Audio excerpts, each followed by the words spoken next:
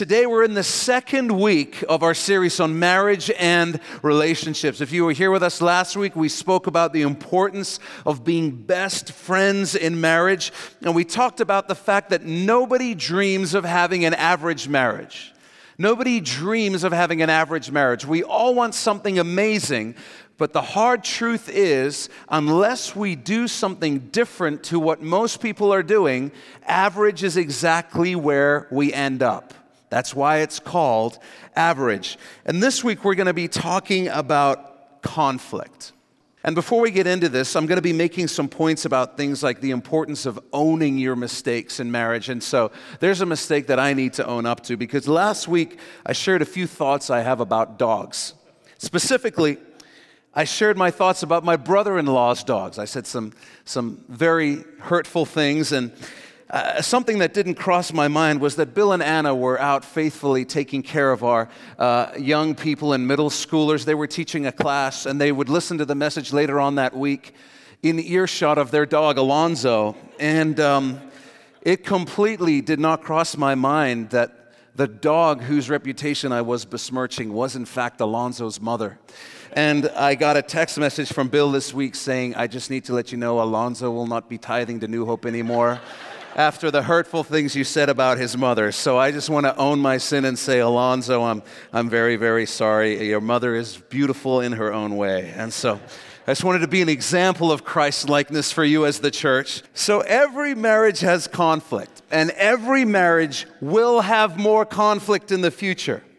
It's not the absence of conflict that helps build a great marriage, but how conflict is handled in a marriage, how we deal with it, how we deal with each other. And if you're single and you're thinking, I'm not going to have conflict in my marriage because I'm going to marry my soulmate, then bless your heart. This message will be on the website in the years to come.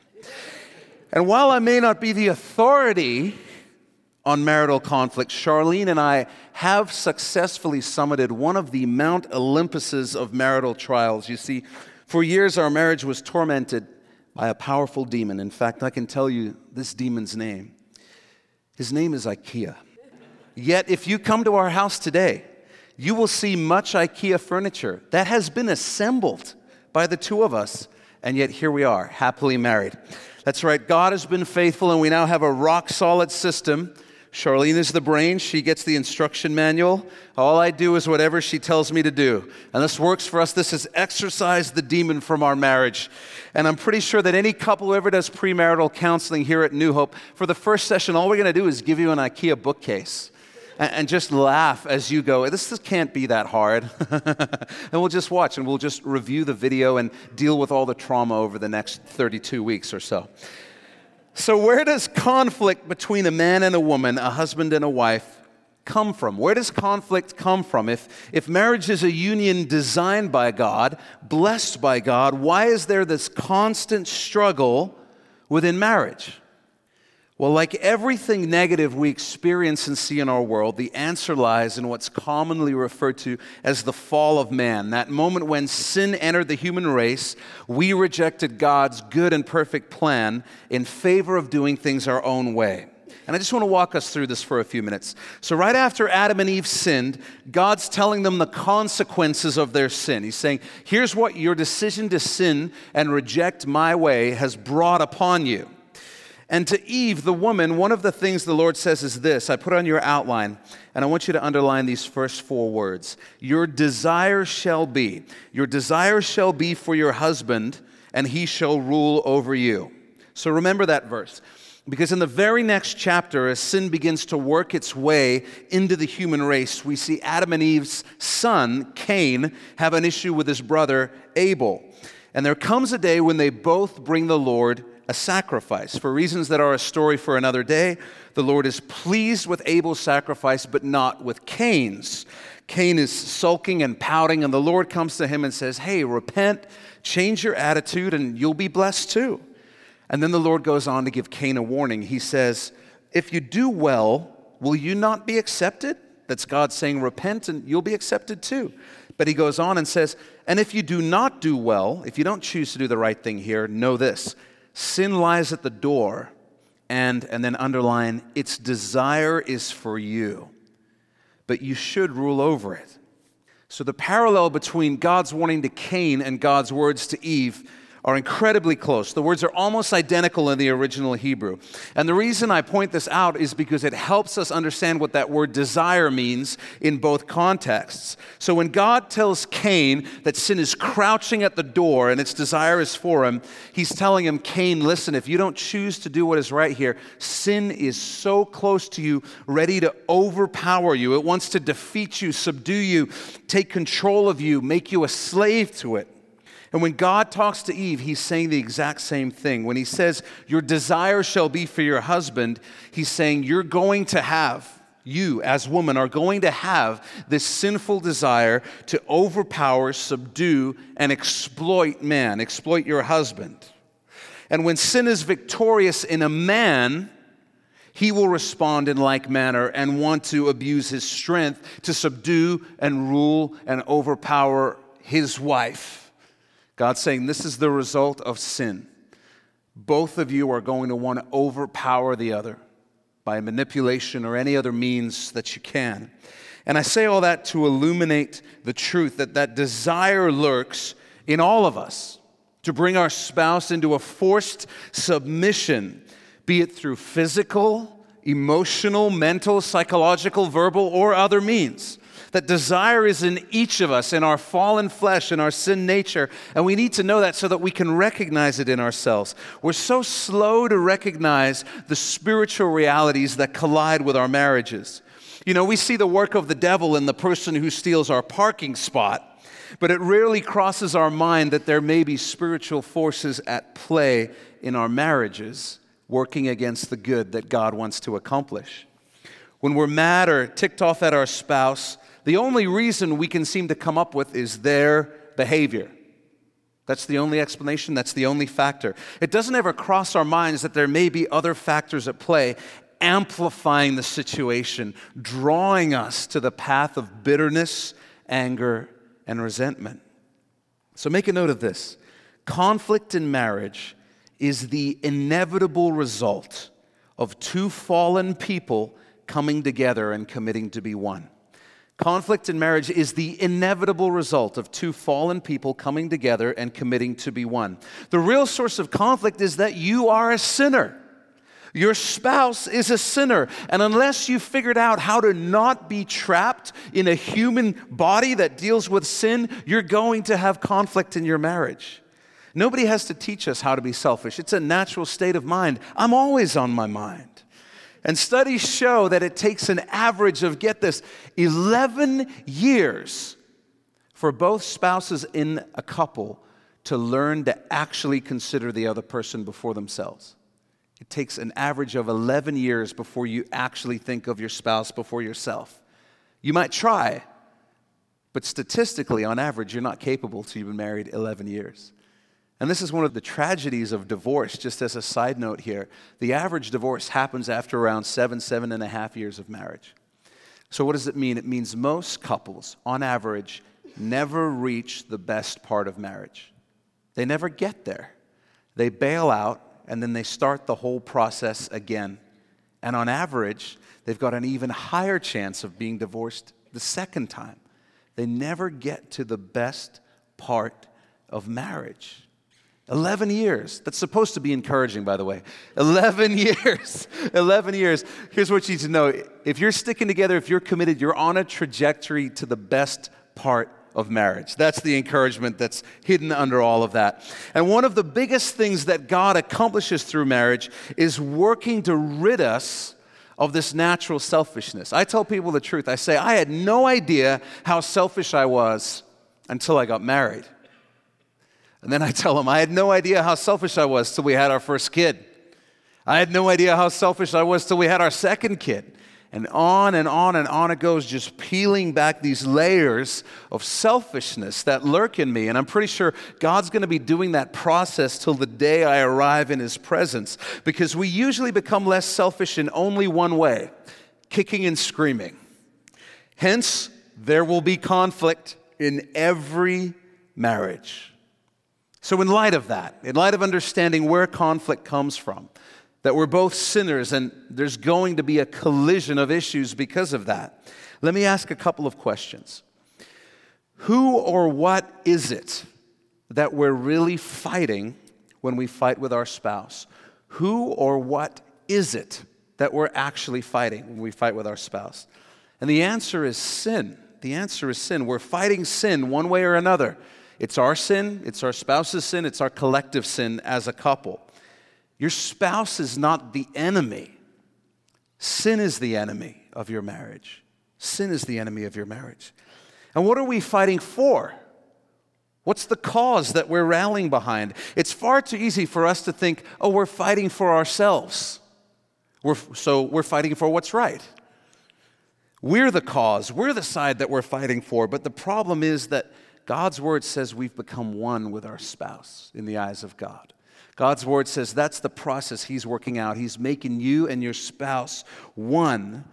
You've become one when you got married. And we can't fight for ourselves, because when we fight for ourselves, there's a winner and a loser. And if one of you ends up losing, well, then you both end up losing. And before you can think it, it doesn't work the other way. If one of you wins, you didn't both win. As long as one of you feels like they lost, you both lost. To fight well in marriage, we have to remember that we're fighting for our marriage. What you're fighting for is you as a couple. You're fighting for oneness. Oneness doesn't mean that you lose. It means you're fighting for what's best for your marriage and for your family. So here's a tough question to ask when dealing with conflict in your marriage. Am I fighting for what's best for me, or am I fighting for what's best for our marriage? A lot of us need to redefine what a win is when we fight with our spouse. If they feel like they're losing, then our marriage isn't really winning. You're fighting for oneness. You're fighting for what's best for your marriage and your family. So make a note of this. In marriage, we fight sin for the goal of oneness. We fight sin for the goal of oneness. When there's a winner and a loser, you know when you reach the end of the argument and things may be settled rationally, but you have that feeling, you're like, this doesn't feel like a win. And that's why, because you might have won, but your marriage didn't win. So we recognize that we're sinners and are therefore going to have conflict. We recognize that we're really fighting sin in one form or another, and what we're really fighting for is not an individual win, but what's best for our marriage. And where there needs to be conflict, I want to encourage you to not shy away from it. When there's an issue that needs to be dealt with, deal with it. Because here's what I've found to be true. We don't ever really let the things that deeply bother us go. We don't actually ever let them go. Sometimes we lie to ourselves and say we've let them go when we haven't. What we do is we simply substitute resolution. We substitute handling the problem for bitterness and resentment.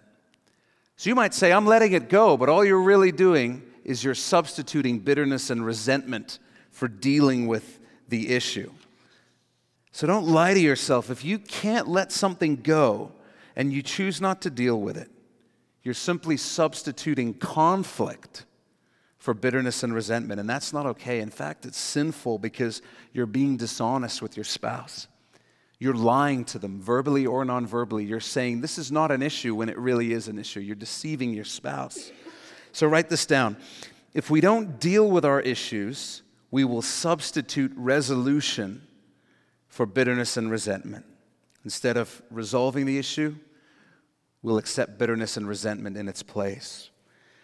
But on the flip side, when I look back over my marriage and the conflict we've dealt with over the years, do you know what my number one regret is? That I simply didn't let it go more often.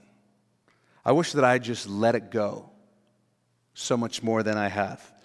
This is what the Apostle Peter says about how we're to treat our brothers and sisters in the church. So get this. This is not marital advice that Peter's giving. He's just saying this is how you treat your brothers and sisters in the church. He says, and above all things, have fervent love for one another, for love will cover a multitude of sins. It doesn't say love puts up with a multitude of sins. It says love covers a multitude of sins. And the picture is lovingly covering something up so that it's not an issue. Notice that it even says sins.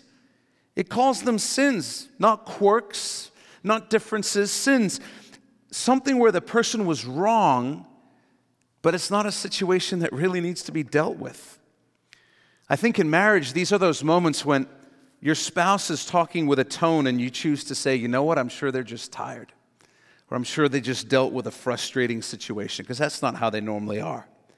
It's choosing to believe, hey, I know they love me.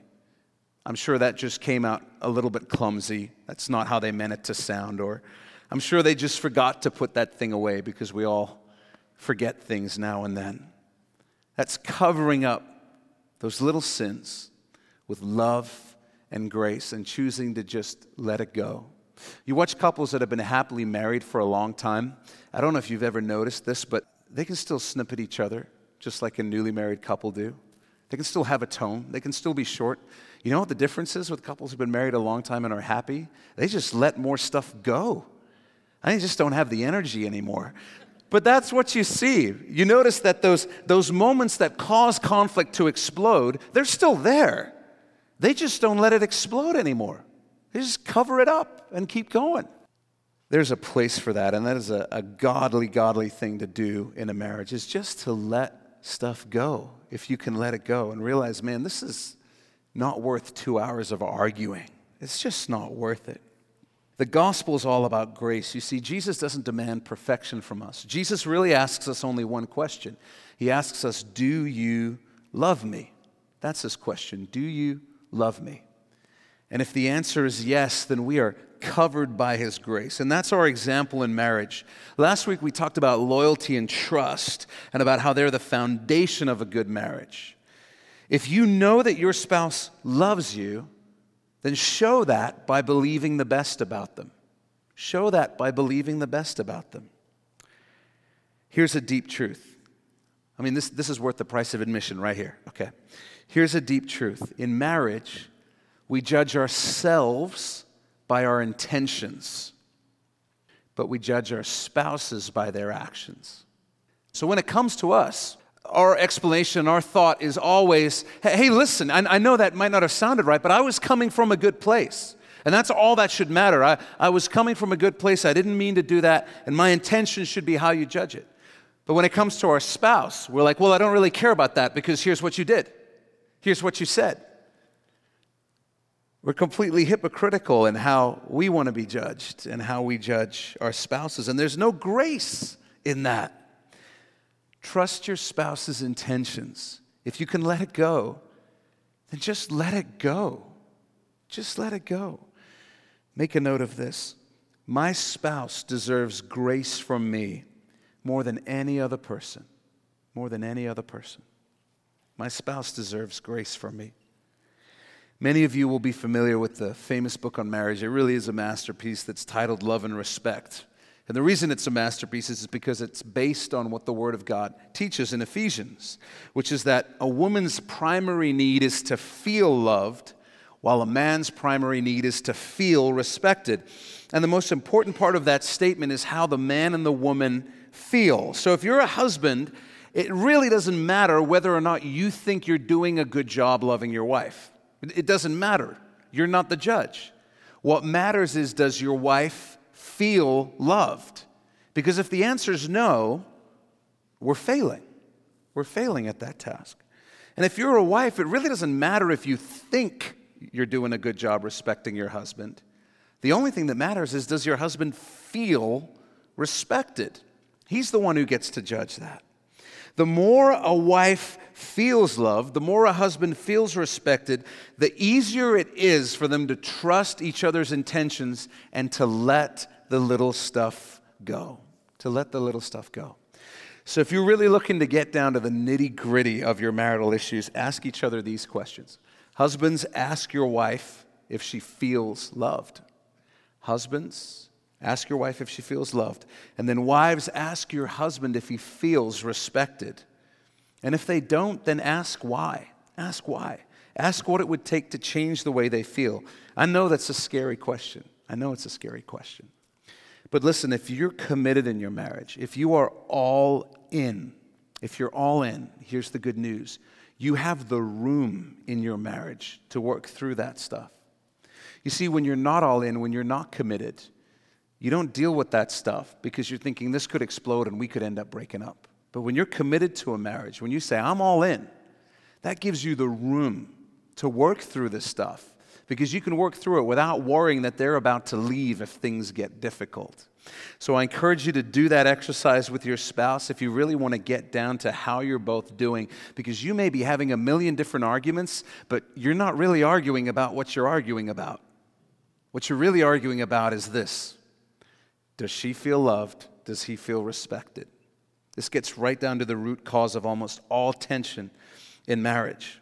All right, so with that framework in place, understanding what we're fighting for, whether we should let it go or talk it out, understanding all that, let's talk about how to fight well, how to honor God in the way that we deal with conflict in our marriage when the difficult discussion needs to happen or when it just happens. So the first question we need to ask ourselves is this: what's really upsetting me? What's really upsetting me? Are you really arguing about what you're arguing about? Or are you arguing about something that you bottled up, never dealt with, and instead chose to stir up bitterness and resentment, and you've realized it needs to explode, and you were just looking for the first opportunity to do that? Is there a real issue behind the issue? Don't deceive your spouse.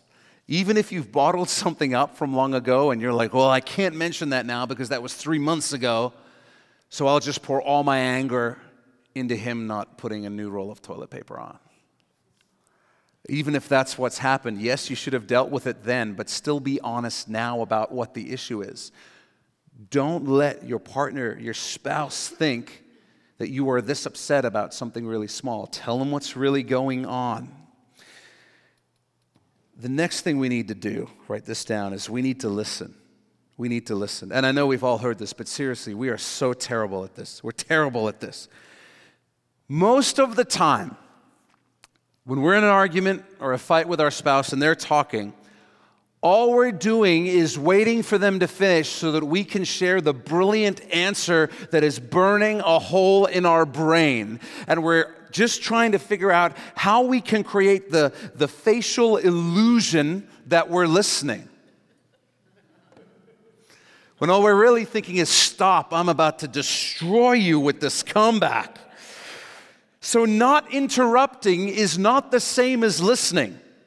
Not interrupting is not the same as listening. We shouldn't interrupt, obviously, but listening means giving your full attention to what the other person is saying. It means focusing completely on trying to understand them and what they're saying. Yes, even at the expense of coming up with a great answer while they're speaking.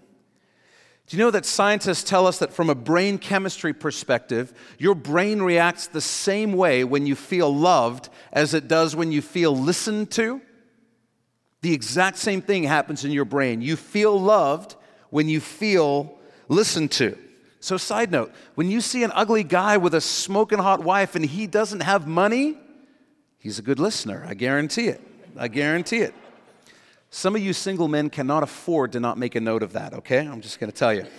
So most of us know that the best way to listen is to repeat back to the person what their main point was to make sure we understood it correctly. And I know this is so tedious and so brutal in an argument. But you know why it's so tedious and brutal to me? Because for me to do that, I have to give up devoting my full brain power to coming up with a really good comeback. That's why I don't want to do it. It's not the time or the effort. It's just like, yeah, but then I have to give my full attention to what you're saying. Be reasonable. But that is reasonable. Because maybe the point isn't to have a wicked good answer. Maybe the point is oneness. Maybe the point is the marriage winning rather than me winning. We need to listen well. James 1:19 says, be quick to listen, slow to speak, and slow to get angry. That's good advice. Be quick to listen, slow to speak, and slow to get angry. Next point on how to fight well. Recognize that your spouse will probably not communicate like you. Your spouse will probably not communicate like you. And I don't mean, contrary to what you may think, that they will communicate better or worse. What I mean is they will communicate differently, which you will probably assume means worse, but it's not. I'll give you an example. One spouse is an extrovert and is very passionate. So when they argue, that spouse is loud and tears flow. But their spouse is an introvert. So when they get upset, they become quiet and slow to speak, and they start shutting down. They become very thoughtful and actually become less emotional than normal. What can happen in that situation is the more expressive spouse thinks the less expressive spouse clearly doesn't care as much as they do. Because I'm crying, I'm shouting, I'm passionate, and you're sitting there like a robot. And all they're basing that judgment on is the fact that their spouse doesn't process or respond to conflict the same way they do. Some spouses need more time to think before giving an answer. Some spouses might need 5 minutes to formulate an answer. Some spouses process out loud while others process internally. Conflict makes some people explode, it makes others shut down. Some spouses need to share everything in order to feel understood. Others just want to share the bottom line, bullet points. We need to learn how our spouse communicates. We need to become an expert in how they communicate. And then we need to give them grace for not being like us, because hopefully they're going to give us grace for not being like them. Be patient with them. Learn how your spouse communicates. However they communicate is not wrong, it's just different. Next point, be careful with the past. Be careful with the past. I didn't want to make a blanket statement like never mention the past, because there is sometimes a valid reason for wanting to discuss the past.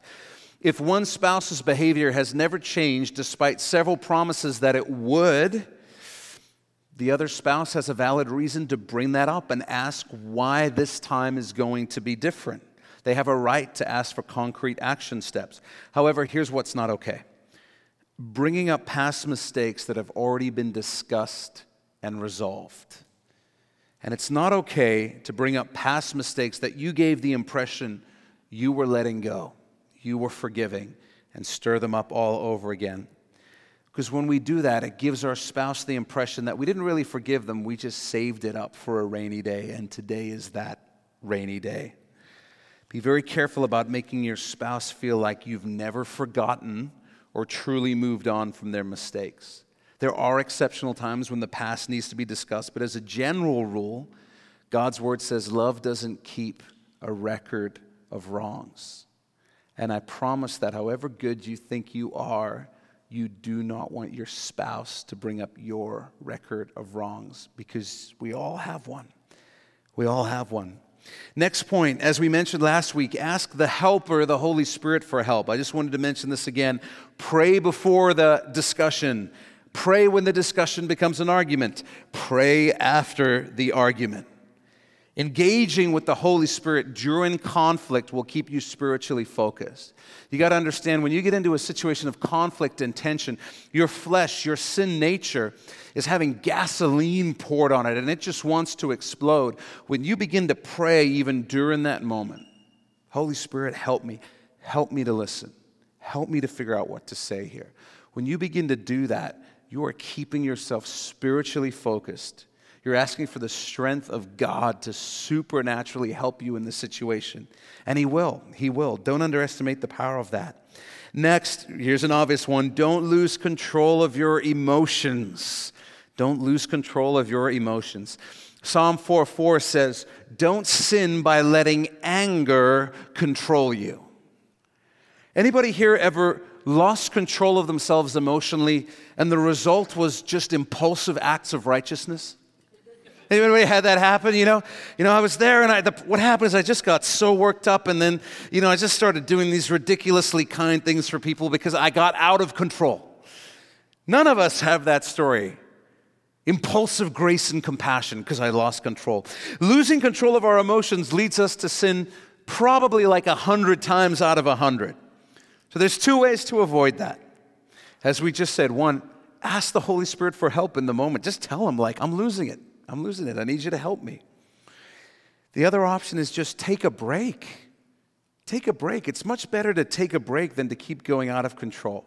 So let me be practical here when it comes to taking a break. Here's what's not taking a break. Not saying anything, leaving the room, slamming the door behind you. That's not taking a break. That's storming out. If you need to take a break, I recommend you tell your spouse how long you're planning on taking a break for. If you say, I need 5 minutes, I need 10 minutes, I'm going to visit the family in Alberta, I'll see you in a few days. Whatever it is, you need to share that. You need to share that.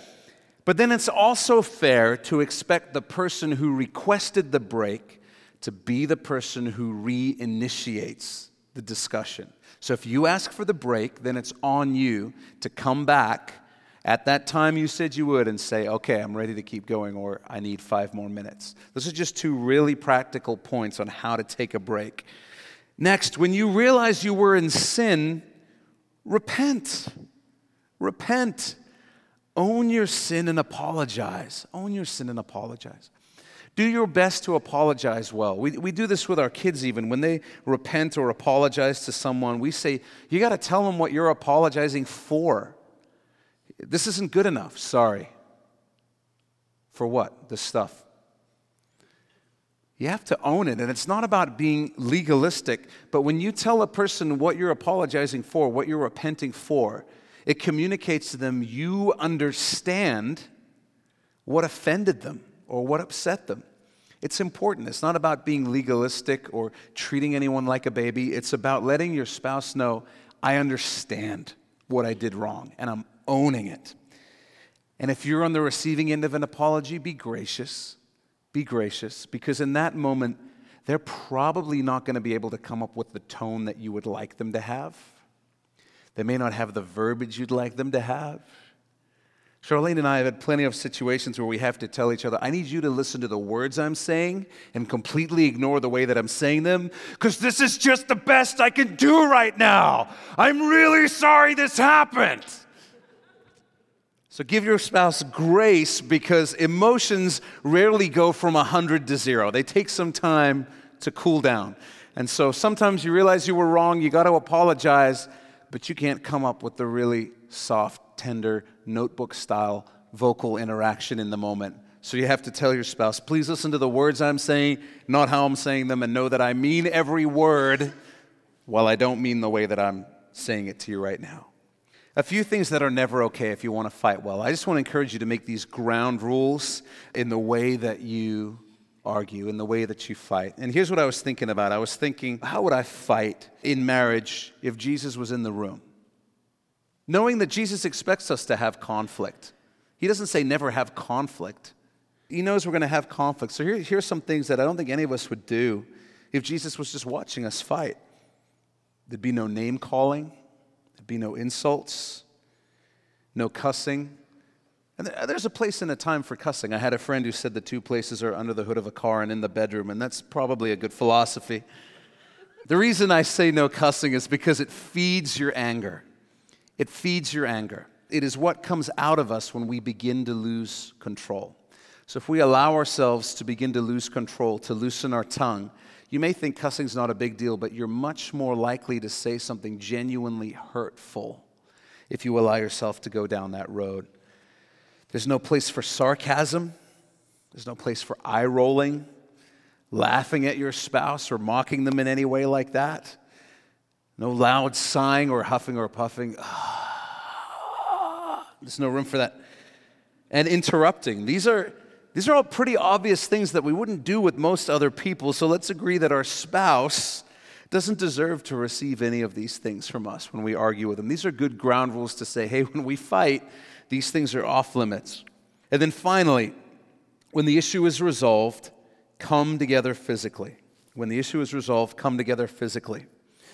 You know, sex is meant to be a binding agent in your marriage by the design of God, and when things have felt fractured emotionally, spiritually, physical intimacy goes a long way toward restoring that oneness.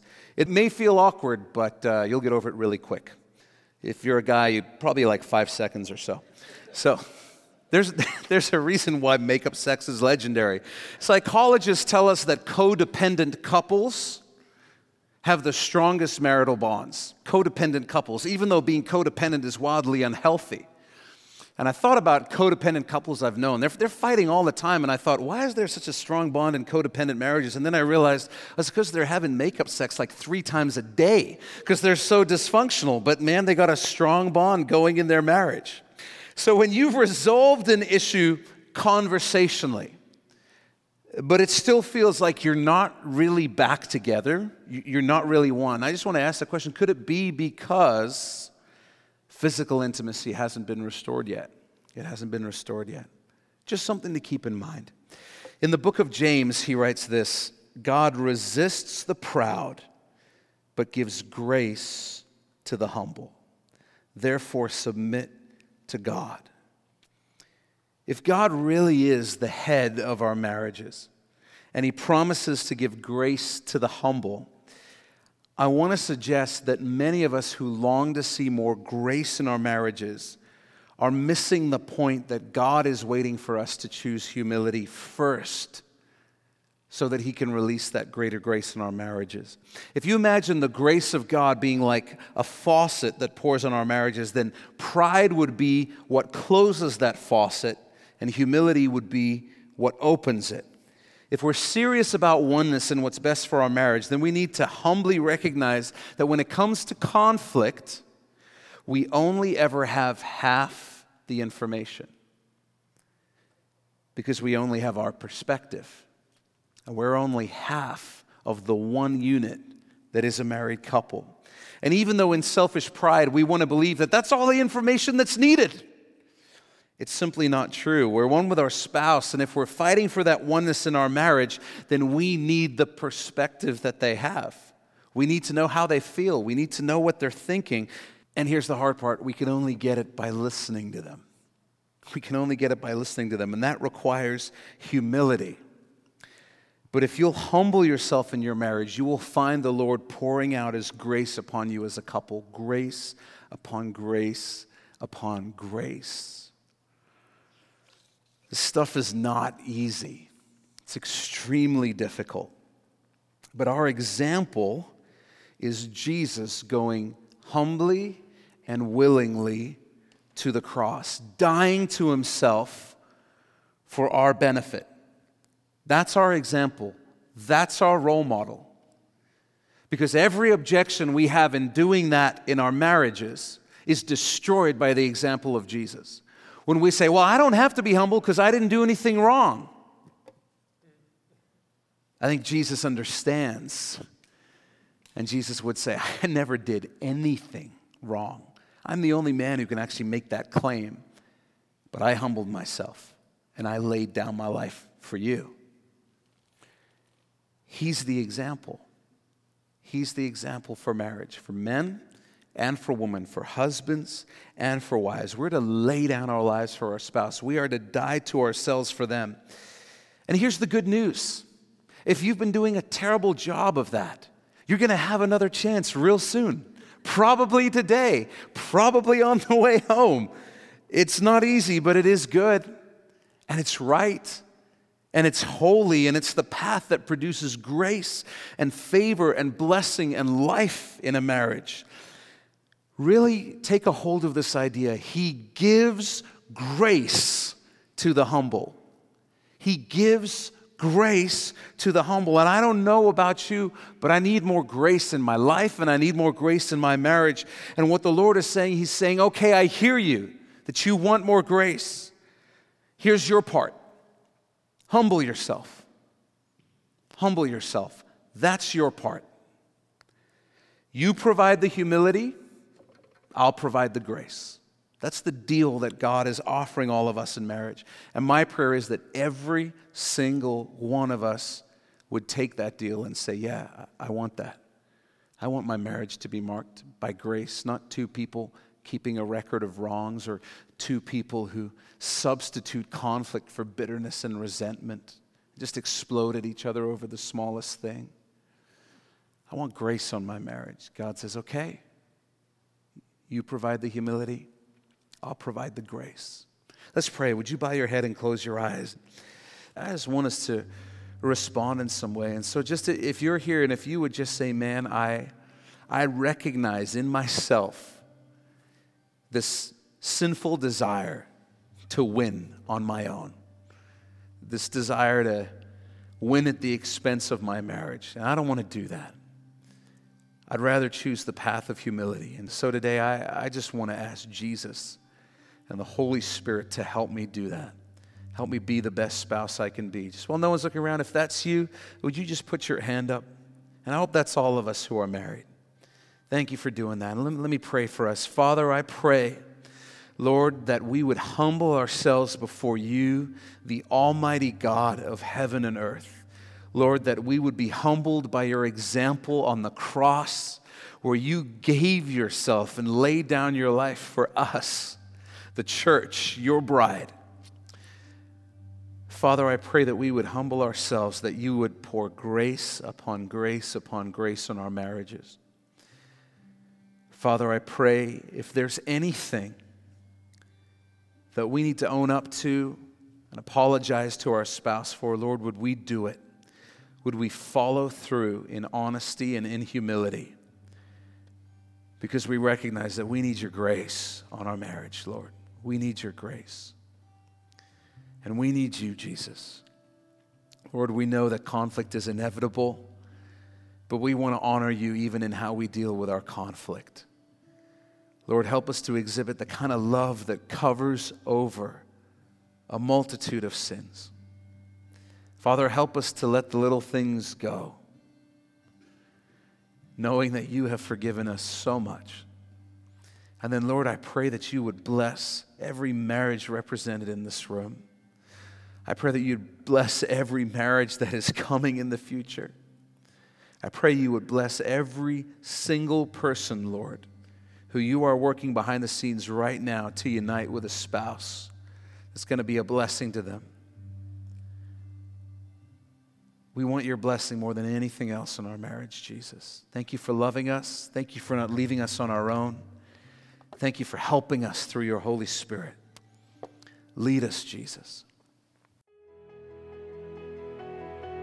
Well, thanks for taking this time to listen and be in the Word of God with us. If you've never given your life to Jesus, then you need to go to our website, mynewhope.ca, right now. When you get there, you'll see a graphic on our homepage that says The Gospel. Click on that and you'll be able to watch a short video where we share the best news you'll ever hear in your life. It's more important than whatever else you're doing right now. So stop whatever else you're doing, go to mynewhope.ca and click on The Gospel. If God has blessed you through this message, we'd love to hear about it. Shoot us an email at info@mynewhope.ca and let us know how God has impacted your life through His Word. If you're in the greater Vancouver area, I want to invite you personally to come and be a part of New Hope Church. We believe God is doing something real special as we grow together in our faith and love for Jesus, and we would love you to be a part of it. And finally, if you'd like to support the Bible teaching ministry of New Hope through financial giving, you can also do that through our website. Just go to mynewhope.ca/give. Thanks again for listening. Thanks for being in the Word of God with us.